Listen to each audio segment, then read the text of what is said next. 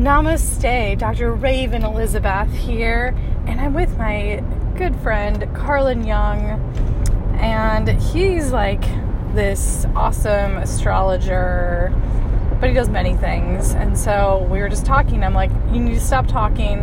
I need this on my podcast. No more talking about it.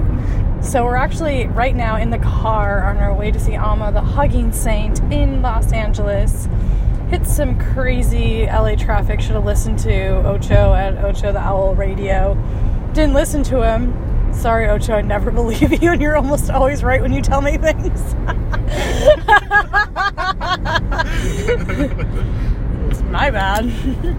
So, Carlin, how did you get into astrology? I didn't think that it was real in any way, so I spent a number of years trying to figure out ways to disprove it. Even though your dad's an astrologer.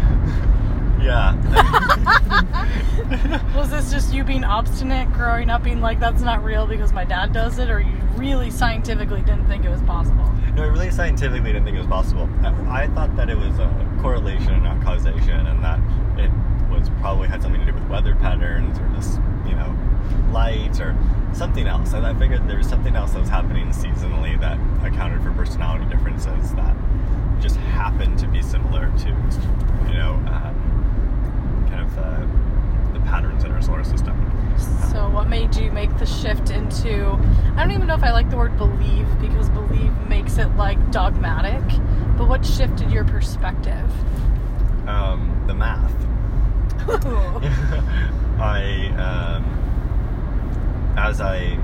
The more I got into it, the more I studied it, I first started realizing that the metaphor was more accurate than I expected it to be, and is more accurate in ways, especially with outer planets like Pluto, that I really didn't expect. And then exploring the math, all of a sudden, when I started to see how it worked, then it really made sense, and I realized that there was a real simple basis, and that was starting to emerge. And as that started to emerge more and more, it became less of a fanciful tale and more of correlation of, wow, there's this physical dynamic that's happening, and that's kind of goes through a 12-part phase, and we feel it. And we think about how we feel the a full moon, and how much that affects personality. It's not crazy to think that kind of a very similar dynamic happening all across the solar system would have a similar effect. Yeah, I agree. Today's the Gemini new moon, actually, but I have a lot of patients that work in the hospital, in the ER in particular, and they always say like they have more injuries, more crazy cases coming in during the full moon, and it's like on record that is happening. So it's interesting to see that. So what do you say to people when you encounter them in the world and they say, I don't believe in astrology? I totally understand you. I didn't either for a long time. I think that the way that astrology is talked about in the world, I don't believe that. So I think when I think about people saying they don't believe in astrology, it's like, well, if I was being presented with the information you're being presented with, and I was for a very long time, I didn't believe it. And even when I was presented with a little bit more information through my father, kind of like different people in his life and in my life, even then I was very skeptical. And so I think it's really healthy to come into astrology or any new subject, for that matter, with a lot of skepticism. And I think that at the same time, it's also healthy to be open to the fact that when there's a theory and an idea and something that has been explored by some of the most brilliant minds that we know of historically for a few thousand years, that maybe there's something there. And that was why I never just completely let it go. I figured that there's a lot of really very intelligent people throughout history who've explored and worked with astrology, and that I figured that even if it wasn't what we thought it was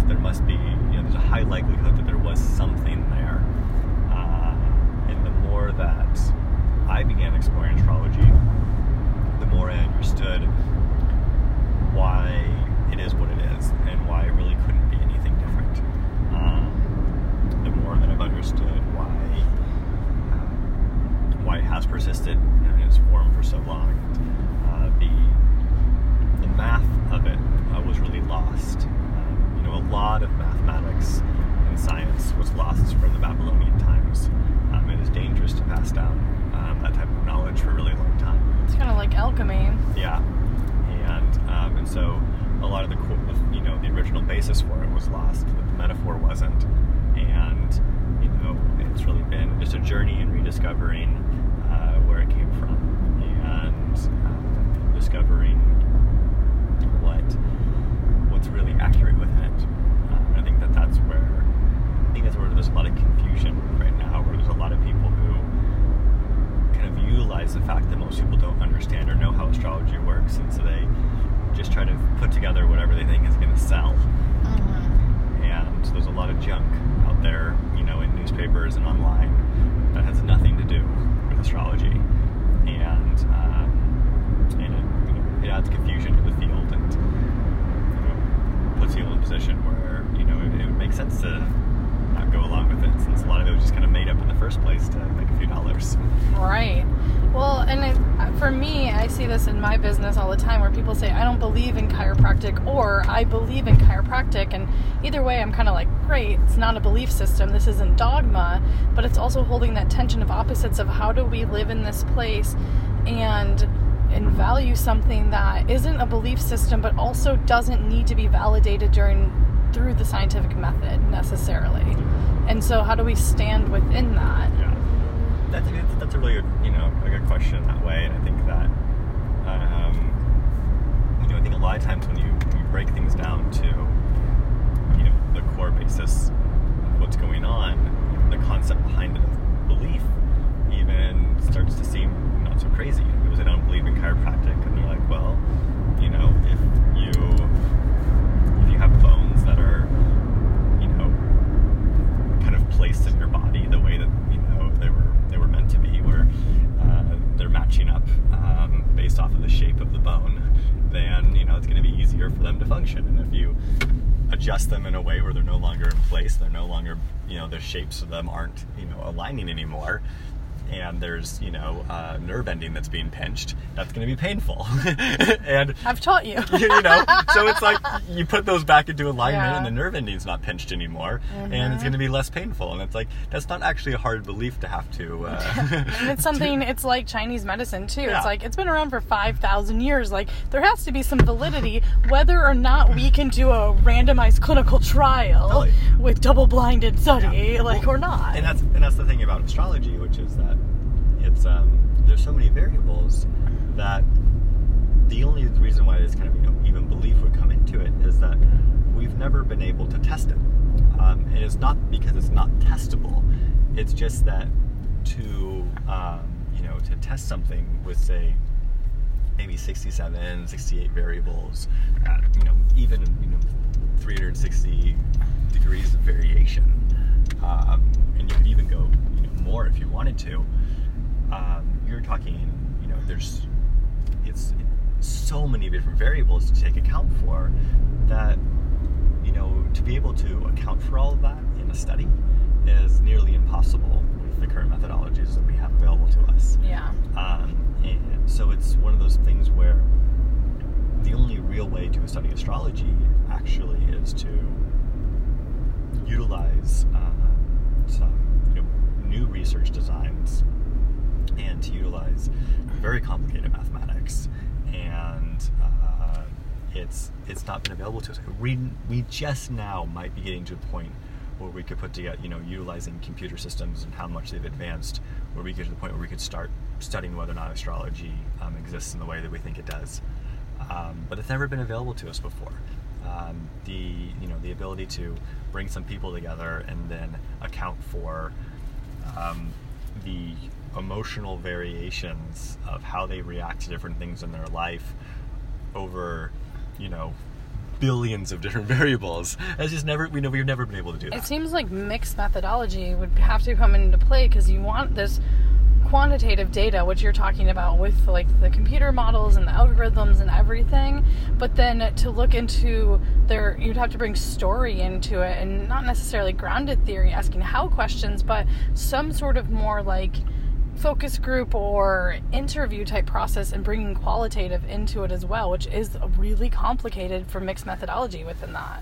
Yeah, and it's complicated. It's possible. There's a lot of people who've done, really amazing studies of mixed methodology, and there is a lot of people don't understand that actually there is a very high there's often a very high quantitative aspect to qualitative research, and this would be one of those situations that would have that. Yeah. However, again, those methodologies that we have available to us work really, really well with a few variables. And when people have tried to do tests with astrology, the most they've ever done, usually, that I've ever seen in a test was with 12 variables, and they're not even interacting. And that's only paying attention to, it's not paying attention to what astrology really is or says. And so, of course, it's not going to be accurate. And so it's, again, one of those spaces where there's, just because we haven't discovered how something works yet doesn't mean it doesn't work. In the same way that gravity was around for a long time before we started discovering 9.8 meters per second squared. We didn't know. And the truth was that our first few ideas of how gravity worked weren't accurate either. But the fact that our ideas of how gravity worked weren't accurate in all of its time has never changed gravity. So no matter how many times we redefine how gravity works, gravity keeps on working the way that it always has. We need to pull the temperance card here. Yeah. So so there's a part where there's a humbleness where we need to say, just as human beings, that we haven't figured it all out, and there's a lot of stuff that there's things we may never figure out, and so there's a lot of areas where we then ask ourselves the question: is it helpful to use our knowledge of the information that we have at this point? Do we feel like we know enough that it's useful to use? Is there, and I think for me, when I think it comes to whether or not we should use astrology or not, is it more harmful to ignore it, or is it more harmful to to run along and use it, and with the idea that maybe it's wrong? I feel like in from that perspective, astrology, what it really does, it really leads people to be asking this question of how are we uniquely different from one another, and how to really explore learning who we are and who someone else is, and what those differences are, and how those differences interact with one another. And if you have that conversation in the right way, and astrology is leading it, it's never going to not be helpful. I mean, the very worst that happens is someone says that doesn't quite feel right, and then they talk about what is right for them. So no matter what, you end up at who someone is and how they're showing up and what feels real for them. And so as long as that's the end result, as long as the curiosity that astrology brings into the fold is really helpful, regardless if it's accurate. Even if astrology turned out to be completely inaccurate in every way, shape, or form, it's still done a lot of good. I think people miss that.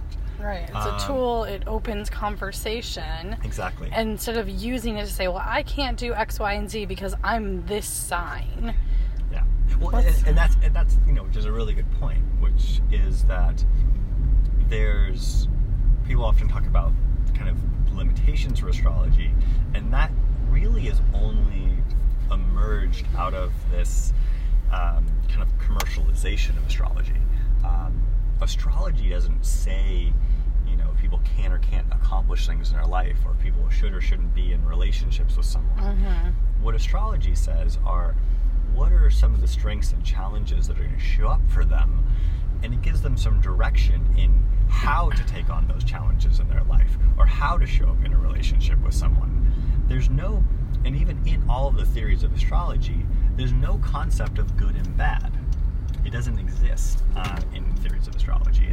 It's about creating a kind of dynamic web of tension, and through that dynamic web of tension, people begin to see how we're all uniquely different, and how we can use those differences to show up and support one another. That's beautiful.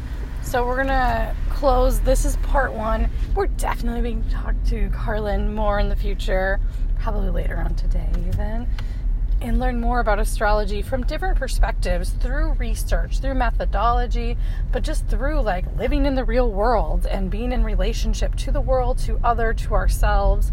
So thank you, Carlin, and we look forward to hearing from you soon. Bye. memos. Closing. Satellite antenna emoji. Messages. 2 on. App switch. Voice memos. Active. Voice memo. Waveform. Duration. New recording 43. Trim. Dimmed. Date. Controls view play. Pause recording.